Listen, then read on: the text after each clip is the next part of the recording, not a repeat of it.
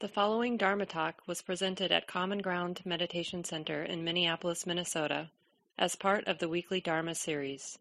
The speaker is Mark Nunberg, guiding teacher at Common Ground. Big welcome, everyone. Nice to see folks tonight. Once a month, I just remind folks how this place has come to be. And we started back in 1993.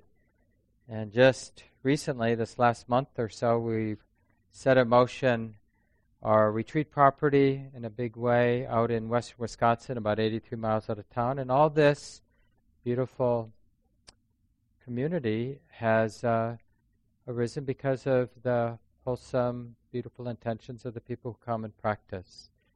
And so since the beginning in 93, we haven't charged. We do everything. This spirit of dana is the Pali word, sometimes translated as generosity, but it really points to a quality of the heart or an attitude of the heart.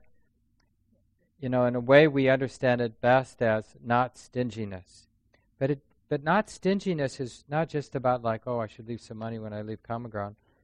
It's really just about living. Because we can be stingy with our cat, and we can be stingy when we're brushing our teeth, and we can be stingy pretty much any moment of our life. And if we're aware, if there's some balance presence, we'll realize this is not the way to be living a life. Stinginess hurts.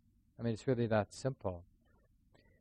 So, from the beginning, we decided to operate in this way. You know, it's a little bit of a kind of an adventure, but it really has worked for Common Ground. And I think the reason it works is it makes it sort of builds the community on this really wholesome way of just generally relating to life.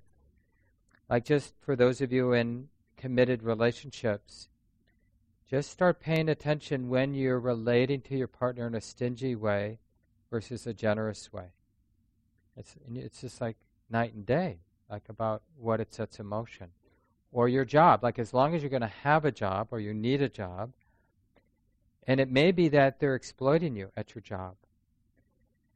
So that dynamic, you may have to do things about that, you may need to speak up, but when you're doing the work that you do at your job, notice the difference between doing it in a stingy way or doing it in a generous way.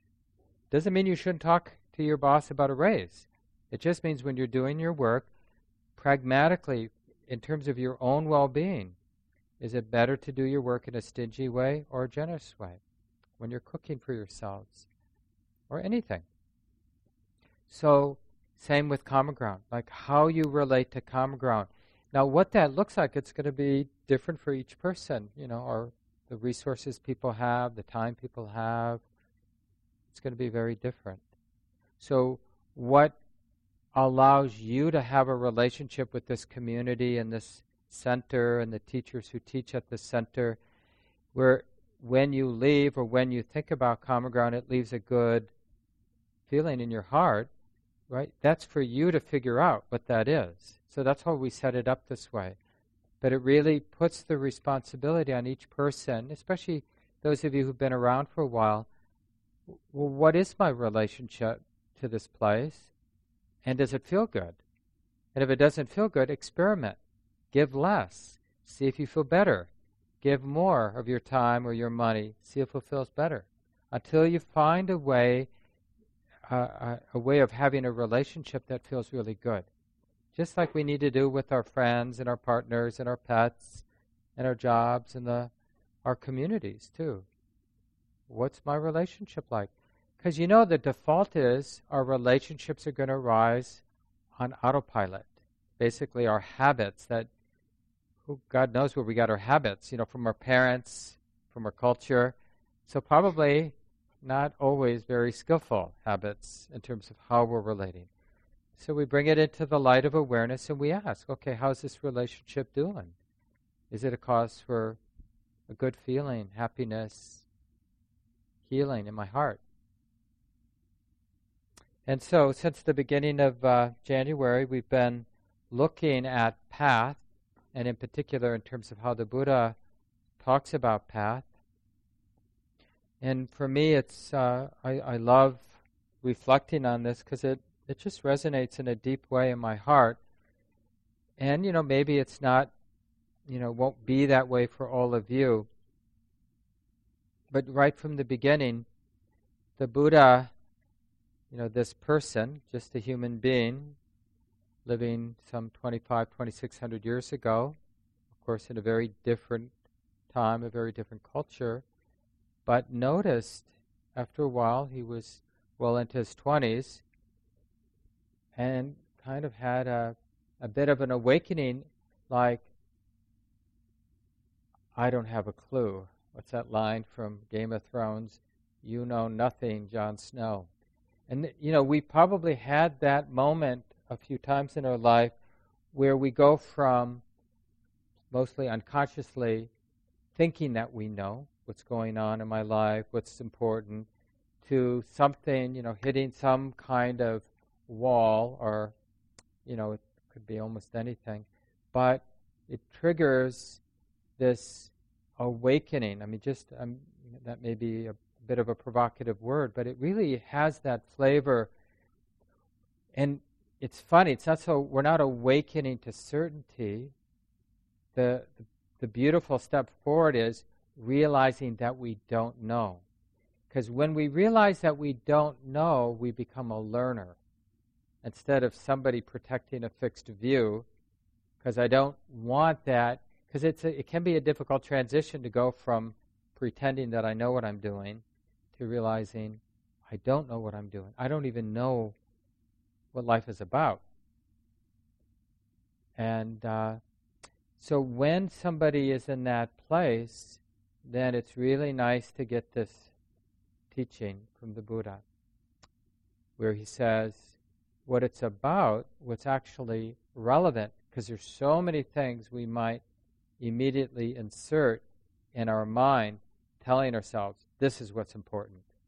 Having people like you, getting success, getting away from the madhouse, We can insert any number of things, having cool experiences, having something to share at work tomorrow that people will want to hear,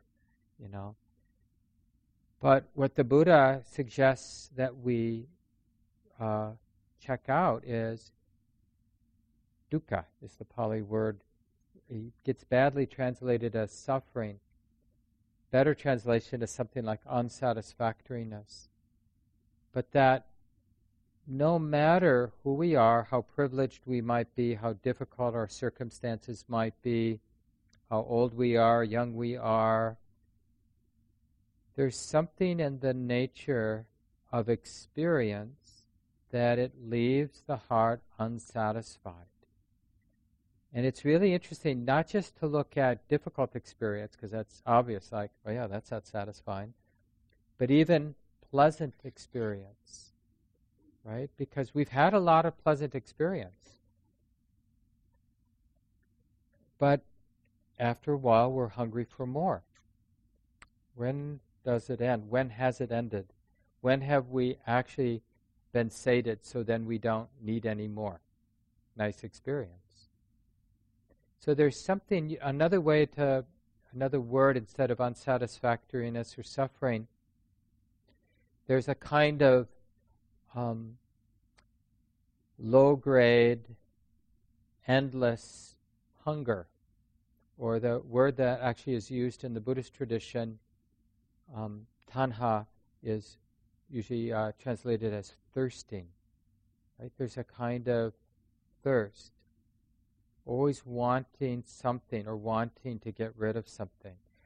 Another way to think of the restlessness of this dukkha, the uneasiness of dukkha, is our lives are characterized by being pushed around. We're being pushed around by our likes and dislikes always, right?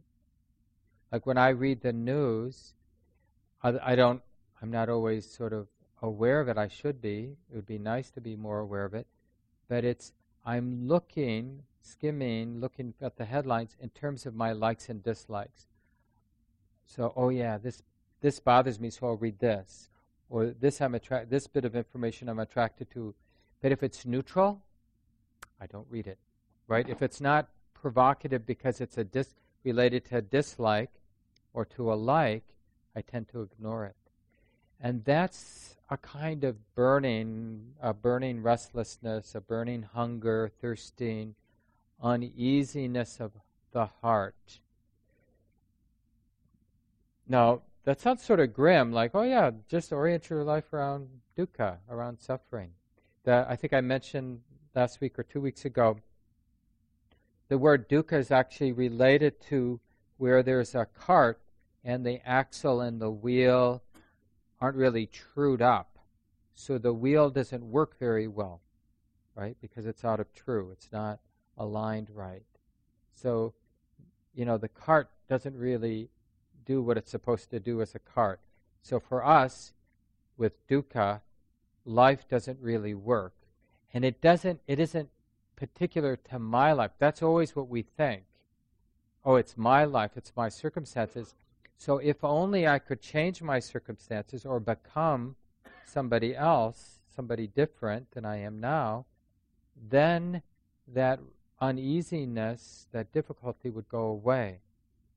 And you see, that really characterizes that hunger, is that arrogant presumption that the problem, because we're feeling, all of us, our own version of this restlessness or anxiety or uneasiness, right? Anybody don't have your version of that?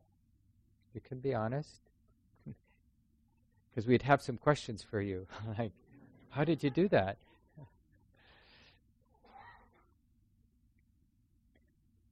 So that restlessness, part of the dynamic is, I think I know how to resolve it. I have to become the person who doesn't have this, or I have to become the person who has something that I don't have. Right? I'm thinking of someone in the room. If only I jump through that last hoop and finally am done with this part of my life, then it will be great. But there's always more. That's how life works for all of us. And, how many times did we think, God, I can't wait till I'm in high school. I can't wait until I'm out of high school. I can't wait till I meet somebody. I can't wait till I can't. But a lot of those things have come our way, and that uneasiness in our life, in our heart, hasn't completely at least gone away. So the Buddha says, you want to know how to live a good life? Orient around dukkha. Have an honest relationship with dukkha. And so the whole path is really, it begins at this place where we realize dukkha is relevant. This uneasiness in my heart is not something to hide from or to deny or to feel like I'm a failure because I feel this or sense this. It's like to own it proudly, in a sense. Oh yeah, there's dukkha. There's this uneasiness, unsettledness, neurotic engagement with my wants and my dislikes. And it's endless. And I don't know what I'm doing about it. I don't know the way out.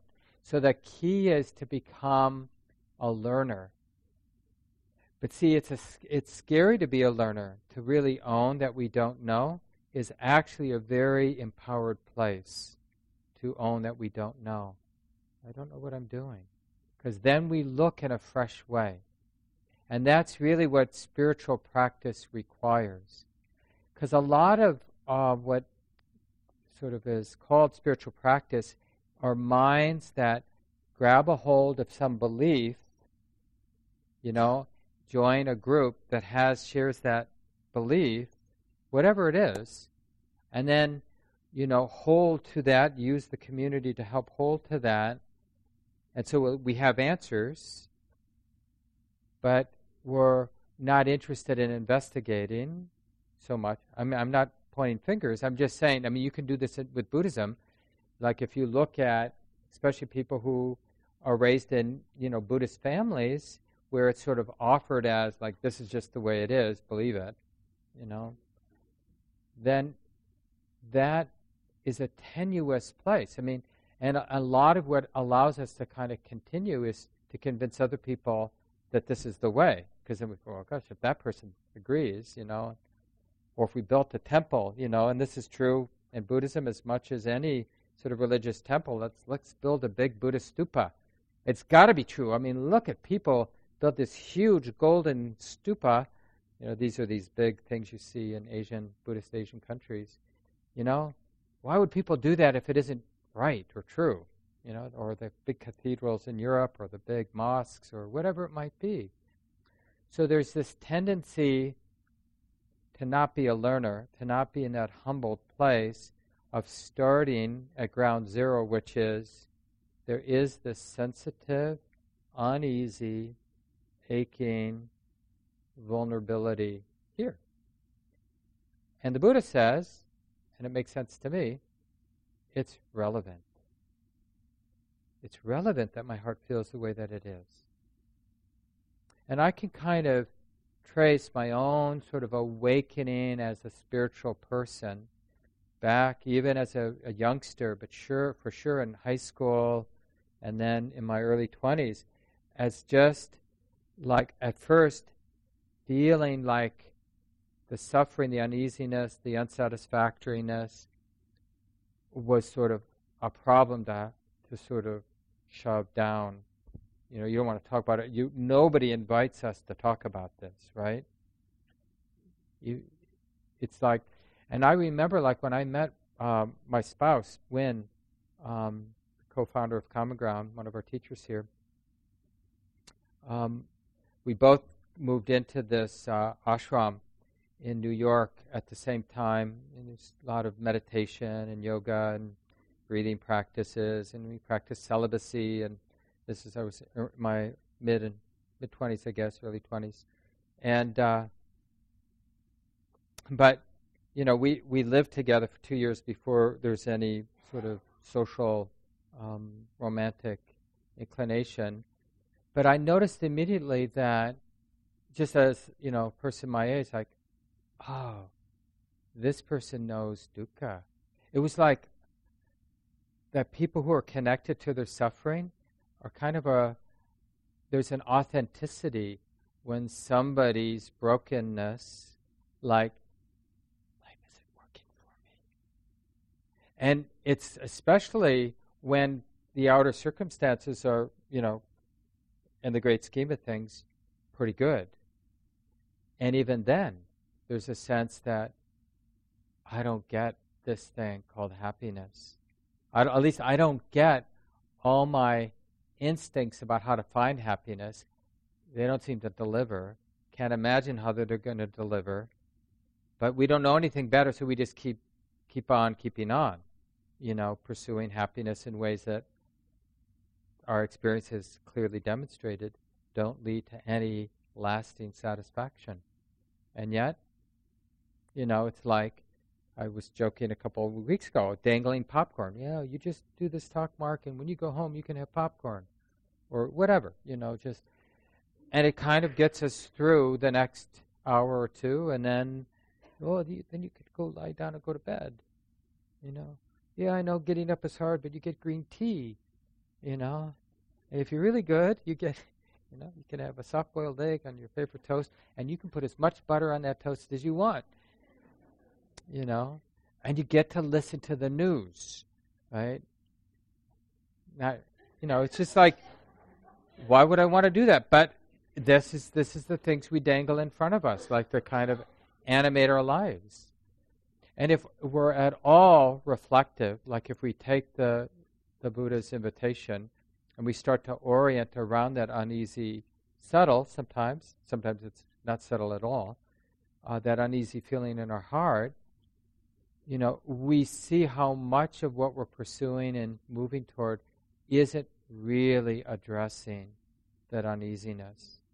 In a way, for a group of folks that cultivate mindful awareness, this is the primary meditation object, not just when we're sitting, of course, all day long. We're feeling the sensitive heart, and what's the sensitive heart sensitive to? Underneath everything? Uneasiness, unsettledness. the absence of perfect, unshakable peace, right? So whatever you want to call the absence of unshakable, constant ease, peace, that's dukkha. And the fact that it's there, we start to notice it really animates a lot of what we say, a lot of what we do, a lot of what we think. And it creates these cycles of me or you trying to be happy in ways that end up adding or feeding that stress, that uneasiness. So we try harder and that feeds the uneasiness. And we try better and it feeds the uneasiness. And even when we try different ways, because the premise is there's somebody who's uneasy who needs to get something in order to be at ease. That's never questioned.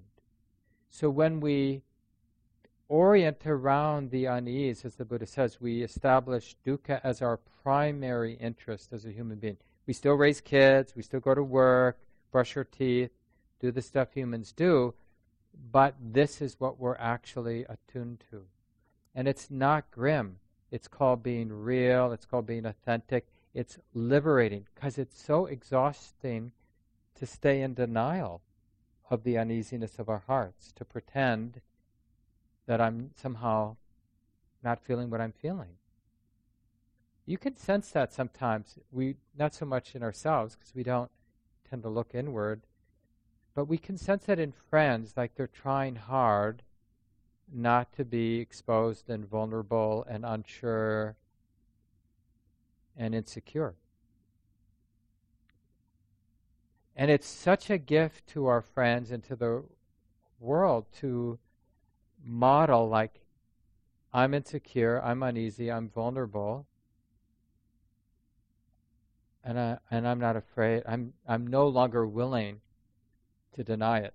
You know, it's sort of what they do in the 12-step community. I'm sure some of you know, but maybe many of you haven't been in any of the 12-step groups. But often, you know, whether it's Alcoholics Anonymous or any of the other groups sort of supporting people working on their addictive patterns. But they often begin with that just owning, you know, I'm addicted. I'm addicted to struggling. I'm addicted to denial. I'm addicted to, you know, thinking the grass is greener when I become or when I get rid of, right? So that's the main addiction, and then the alcoholism or drug addiction or sex addiction or food addiction, those are just sub-expressions of the basic addiction. In Buddhism, we call it the cycles of samsara, trying to be happy in ways that don't lead to happiness. We try to be happy by getting and getting rid of. Now, I know it makes a difference when we get things and when we get rid of things. There is an impact, but we don't really follow with awareness, with a real integrity of awareness to see how limited it is. Like it could seem so appealing, like, oh, when I get to bed tonight, my problems will be resolved. And it might feel really good to crawl into bed tonight, or whatever, you know, you might be looking forward to. But just to kind of keep tracking that, and then it changes. Then it's not such a big deal. Then it's no longer a cause for satisfaction after a while. And that burning, restless, hunger, thirsting, whatever, reemerges. So a wiser human being, you know, it makes sense. This is just common knowledge, even in ordinary places in our lives, where we move from a short-term perspective to the longest-term perspective. I'm not interested in running the rat race. I'm interested in really resolving this. This is from Bhikkhu Bodhi's book, and I mentioned that as in the next weeks when I'm talking about path, I think Gabe Keller Flores, our office manager and one of our teachers here, he put both of these books, asked Moon Palace Books to have it, and they sell these books for 20% off. So one is the book I'm about to read from Bhikkhu Bodhi's book, The Noble Eightfold Path, The Way to the End of Suffering. So this is a real sort of traditional, often translation of the Buddhist teachings, and Bhikkhu Bodhi, who's a an American Buddhist monk, spent many decades in Sri Lanka, though now in semi-retirement at a monastery in New York State, I believe now. Great book, very condensed. And then a well-known Sri Lankan teacher here in the West, Bhante Gunaratana. He's getting close to his 90s now, maybe even in his 90s. Not teaching so much anymore, but a wonderful teacher. And this is his book on the Eightfold Path called 8 Mindful Steps to Happiness. So those are at Un Palace, which is on Minnehaha Avenue, just about a half mile away from here. Really great independent bookstore. You can pick them up there online, I'm sure. So this is from Bhikkhu Bodhi's book. And it's right at the beginning where he's sort of talking about the path. And Bhikkhu Bodhi, this American Buddhist monk, writes, "The Buddha does not merely touch the problems of suffering tangentially. He makes it rather the very cornerstone of his teaching. He starts the Four Noble Truths, which is a basic map the Buddha used to teach, that sums up his message with the announcement that life is inseparably tied to something he calls dukkha. The Pali word is often translated as suffering, but it means something deeper than pain and misery. It refers to the basic unsatisfactoriness running through our lives, the lives of all but the enlightened, right? So anybody who's looking for satisfaction experiences dissatisfaction. So-called enlightened, awakened human beings, people with deep wisdom, presumably the Buddha, for example, and presumably many folks since the time of the Buddha. Of course, there were awakened people before the time of the Buddha. The Buddha never claimed to be the only awakened person. Awakened people aren't looking to be satisfied, in a sense. So the peace the ease that we're waking up to isn't something you have to do something in order to deserve it. It's something you have to wake up to. Like, another way to think about this is that we have this capacity for freedom, let's call it, or ease, release. In the same way that another teacher says, in the same way that a 2-year-old has the capacity to walk even before they've walked.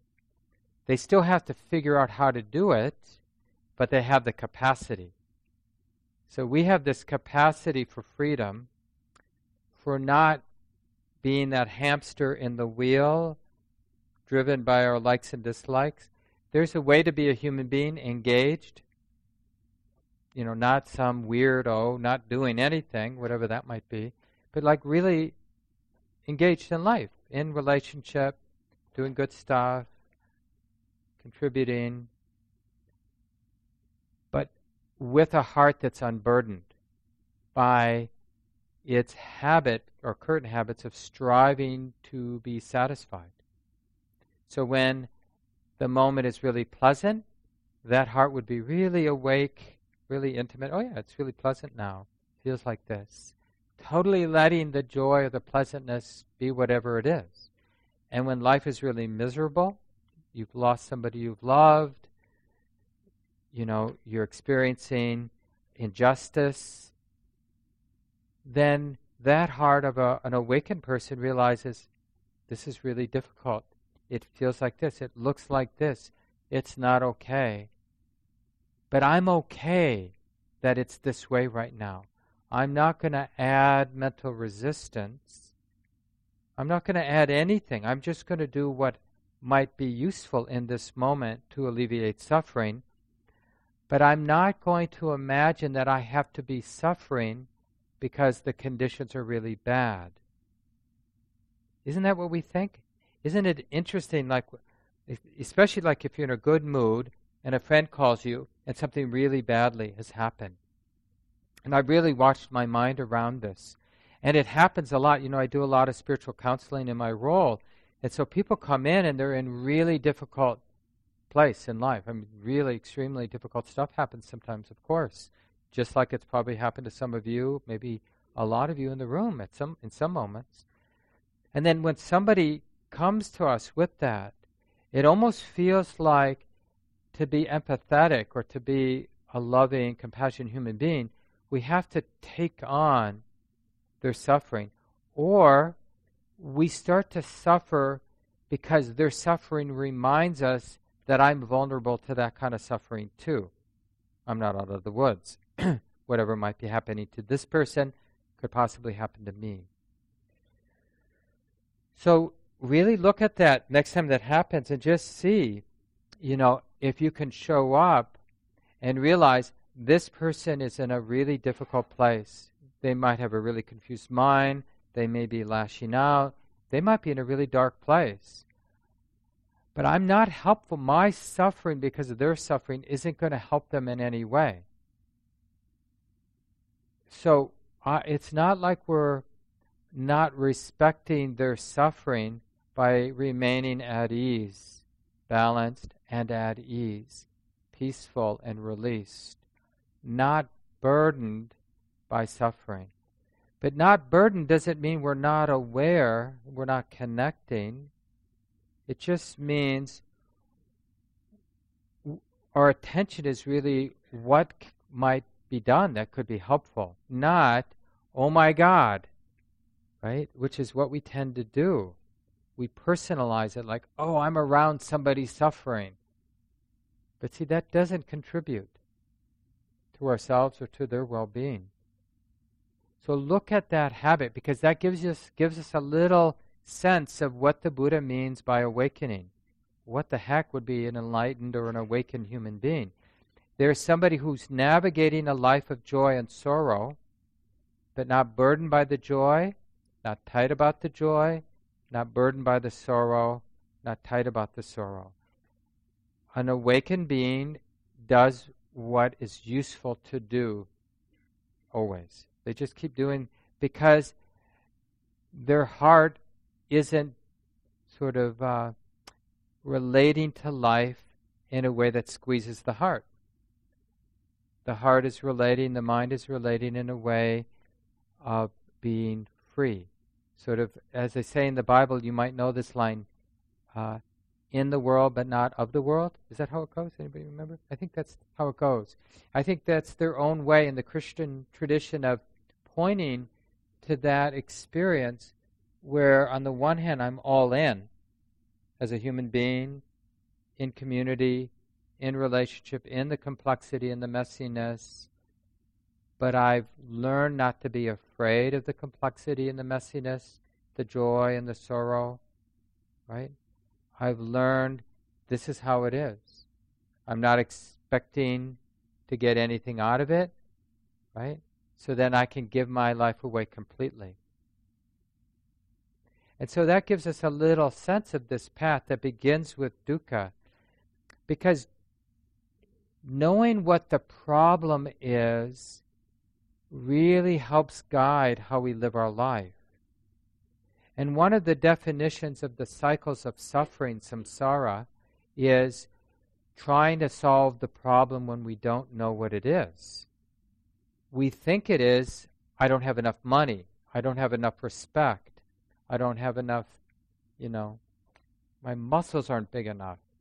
I mean, all kinds of stuff we think. If only this, then I'll be, right? But with what the Buddha is saying is, get really interested in that uneasy feeling and let it become, with practice, stabilize your, develop this capacity to be awake, to be mindful of that. That's your meditation object. And then just notice what feeds it, what supports the uneasiness, and what allows it to diminish. And that's the learning. I mean, it's so simple. We're missing the barometer that's telling us, that game you used to play when you blindfold somebody and then you tell them they're getting warmer or colder, depending. Well, when we have the stability of present moment awareness and we're honest, there is this uneasiness in my heart, and I'm tracking it all day long through the joyful moments, through the ordinary moments, through the painful moments. I'm just tracking. And what's adding and what's allowing for a releasing of that existential anxiety, that underlying uneasiness, we find our way. And basically, we get the pointing out, which is the Buddha saying, yeah, selfing. You'll always find when you're selfing around the joyful moments, that anxiety will increase. When you're selfing around the difficult moments, the anxiety will increase. When you're selfing around the ordinary moments, nothing's happening to me. Anxiety increases. And when we're not doing that, when that's abandoned step by step, everything gets lighter. I mean, it's really that simple. We lack the barometer. So we develop the capacity to be mindfully aware so we can pay attention to this subtle. It's not just the ordinary pain in the heart or the ordinary happiness in the heart. It's the uneasiness of the heart. It's kind of the background flavor of the heart that we have to track. We have to be really honest about. And we can really help each other. This is what Dharma friends are about. Like, we're happy to talk about that. And it's like somebody could be having a really great life and be very aware of that feeling, right? And there could be somebody who's, having a great life, but they're not aware of that feeling, and they'll feel so betrayed when whatever is going well in their life eventually changes. Like whatever the cause for their imagined happiness is, they don't realize how vulnerable it is, because it will always change. Whatever someone is banking on, deriving happiness from, it's not something they actually own and can count on. Whatever it might be, beauty, success, being loved, whatever it might be, like everything, it's fragile. So I'll leave it here. Be nice. We have about 15 minutes. It's always nice to hear from folks. We ask that people stay to the end. We always end right at 8:30 on Sunday nights. And it's good etiquette just to stay for the community conversation. There's a lot of collective wisdom in the room. Your own version of your path, how you understand it, how the learning has happened, what supported the insights or learning on your path, questions that have come up from what I've shared.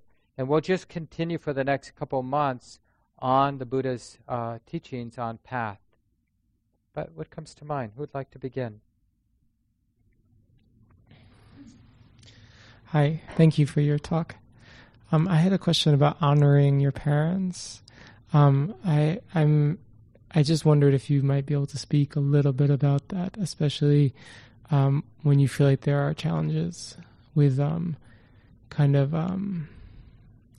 understanding each other. Yeah.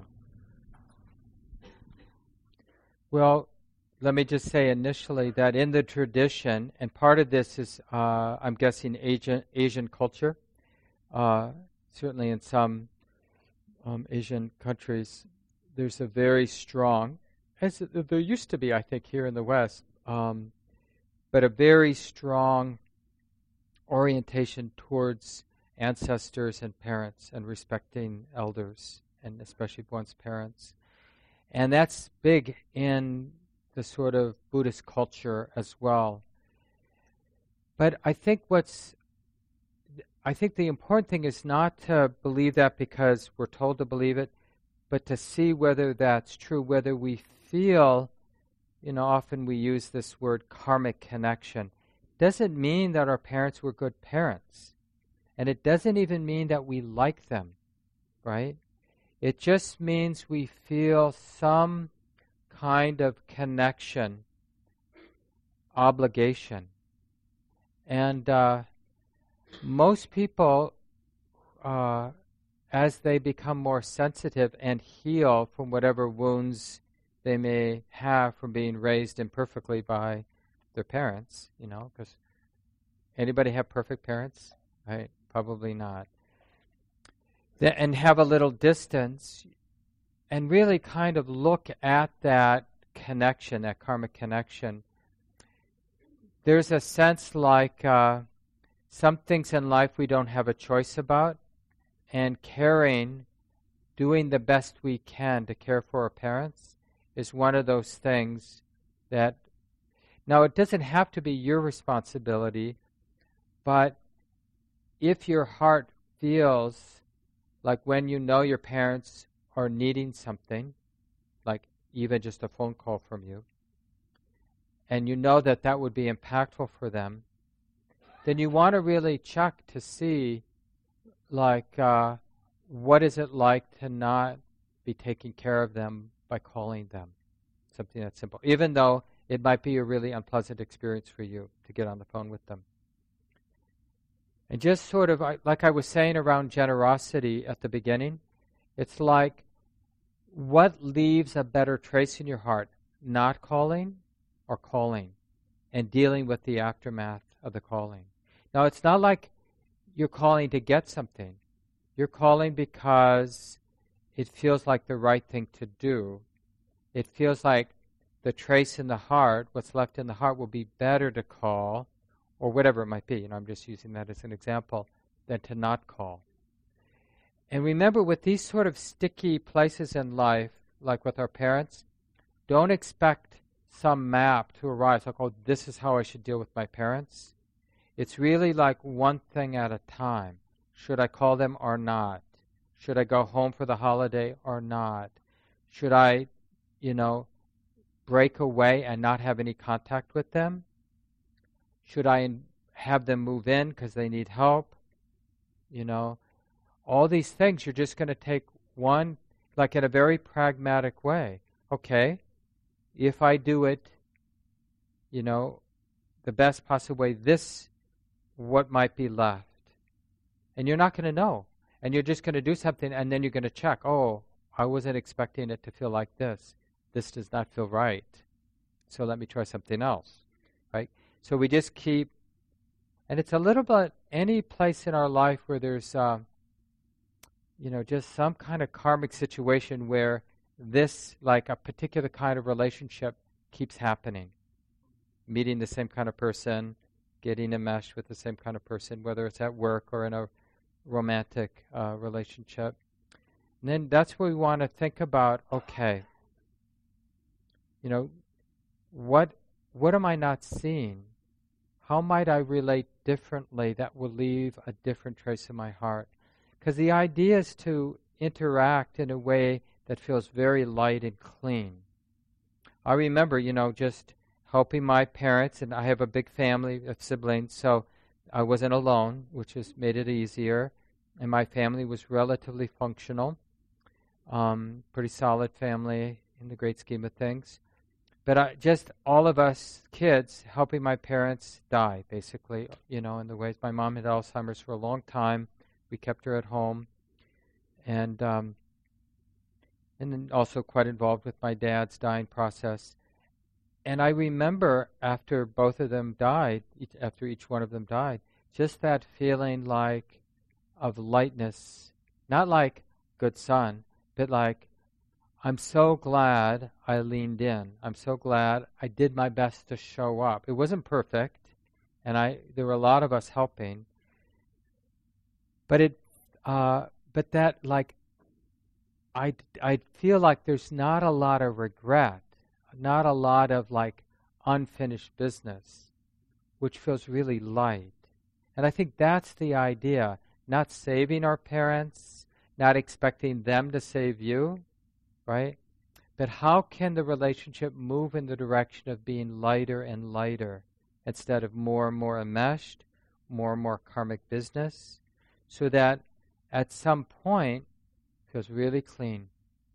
Like, I fulfilled my role as a son or daughter, as offspring of these folks who brought me into this world. I haven't neglected my duty. Just like our duties to other communities. But the parents, clearly that's a significant obligation. Yeah, thanks for bringing that up. Who'd like to go next? Hi, everybody. I'm Marianne. I just had this very interesting thought, and I'm sure that it's been probably asked in this room a million times, but I've never heard an answer. How could what I identify as a lifelong tendency towards depression and suffering really only be something like dukkha? How could it only be something like dukkha? Not really only, but how can how can what I identify as my own personal suffering throughout my life over anything be called by some other name than depression, and be called something like what you've been talking about this whole night? Well, framing it in a different, more hopeful, life-giving, normalizing way. yeah. But we're not trying to spin a tale. We're trying to have a more direct and honest, immediate experience, so that when like if someone has a tendency towards depression or any kind of chronic place of suffering, experience of suffering in their lives, the question is, how can I have a more honest, direct, immediate experience so that my interpretation and my not liking of it isn't coloring, but I really want to see what's happening. What is this experience I'm calling depression? What's the feeling in the body right now? What's the quality in the mind? Not the interpretation, not my story about what's happening to me. What's the actual moment-to-moment experiencing of body and mind that you're calling whatever you call it, right? So we're kind of, and we're learning in a sense to peel back the layers and get to the underlying feeling of that. Well, what's that feeling? Can I be with that feeling? You know, as opposed to thinking I can't be with that feeling, deciding I can't be with that feeling, deciding that, mostly unconsciously, deciding that I should resist the unpleasant feeling. What happens if I don't resist the unpleasant feeling of that thing I'm calling depression? And I'm actually curious, and I'm a little soft, letting it do whatever it's going to do, non-resisting. So we're taking the position of the learner as opposed to the person who's certain I'm screwed or whatever, the sort of summation of this is a bad problem, it's been this way for decades, it's really not okay. Believing a story like that is very oppressive. There's a lot of suffering in identifying with a story of suffering. So we're replacing that habit of identifying with the story with having a relationship with the direct and immediate experiencing of the body and the mind, moment by moment. It's much more workable. Doesn't mean that what we're going to be experiencing in the body or the mind is going to be pleasant. It just means it won't be as oppressive as the story. And of course, doesn't mean that all the things that can be helpful we should stop doing. Like medication can be really helpful. Exercise, all these things that all of you have learned, diet, exercise, community. There's so many just ordinary things that are part of the array of medicine for our mental health. Whether someone has a very particular chronic mental health issue or just ordinary mental suffering that humans have, we want an array of skills or of skillful means to work with. Yeah, thanks, Marianne. And just so anybody in the room, there is a group that meets once a month, Mindfulness and Depression group. And so people might want to join. That's on Sunday afternoon. Yeah, Femi, please. Want to pass the mic over? It's got to be quick, though. We just have a couple minutes. Thank you. Thank you first for this teaching, Mark. I appreciate the point you made about when things are good, it can kind of be difficult to, as I hear it, like to go deeper in the teaching and why I say this is because, as of late, things have been good in life, kind of stable, and so there's a certain degree of equanimity in my life, and then I realized that in addition to that degree of equanimity, there's part that isn't, that actually isn't. There's genuine equanimity, and there's a part that just looks like it's equanimity. It's a good look. Thank you. No, it is.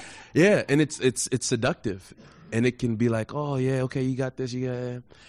And one way that I know that facade of equanimity is separate from that actual equanimity is because when the life gets challenged in some way, or the heart gets pierced, then the response I have it doesn't add up to this vast, deeply equanimous being that I at least shows up on my Facebook pages.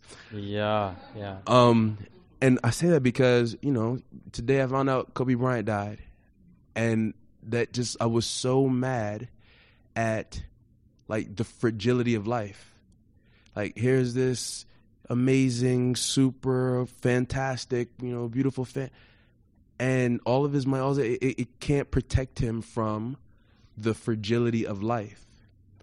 And I've just been angry. I've been angry that life is this fragile, and I think there's a certain it's beautiful, it's smart, it's wise that there's this turning within me. I'm not judging myself from the emotions that are running through me. What it is like it's giving me insight into saying like that life is fragile, and just like to kind of to not deceive myself in where I am in this process of understanding, accepting, and working with the fragility that is this human life. Yeah. No, it's deep. It's really deep, Femi. And we shouldn't pretend that we get it. But in Buddhism, we talk about this as a kind of cool quality of love. Cool quality of love. And so when something surprising like this happens, or anything that might, it's like we're replacing the sort of shock with a coolness that can't be surprised. A coolness that is so integrated with the truth of impermanence, the truth of uncertainty, the truth of fragility. So it's sort of like that passion, passion, which we think of as a positive word, some of you know that, it means suffering, right? Interesting. So we kind of like the idea of peace, but it's an acquired taste, that coolness of peace, like of just doing what the moment needs.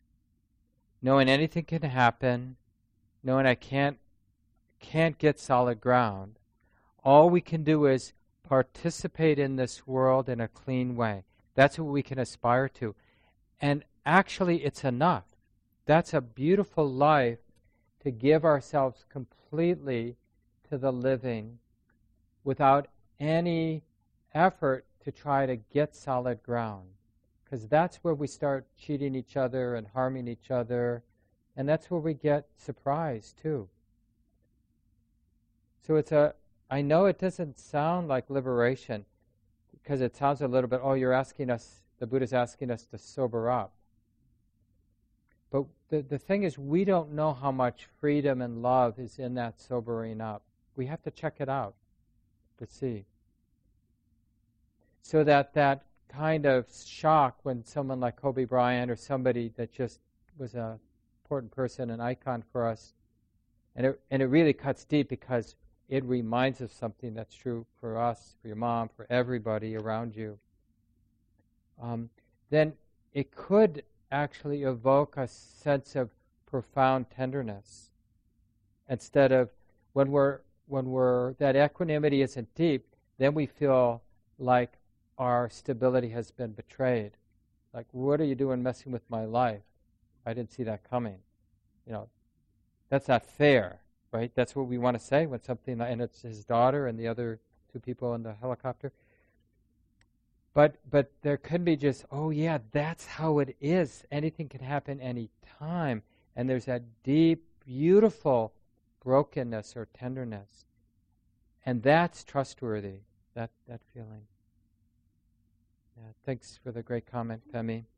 And we need to leave it here. It's a couple of minutes after. Thanks everyone for coming. This talk, like all programs at Common Ground, is offered freely in the spirit of generosity. To learn more about Common Ground and its programs, or if you would like to donate, please visit our website, www.commongroundmeditation.org. Thank you for listening. To learn how you can support the teachers and Dharma Seed, please visit dharmaseed.org/donate.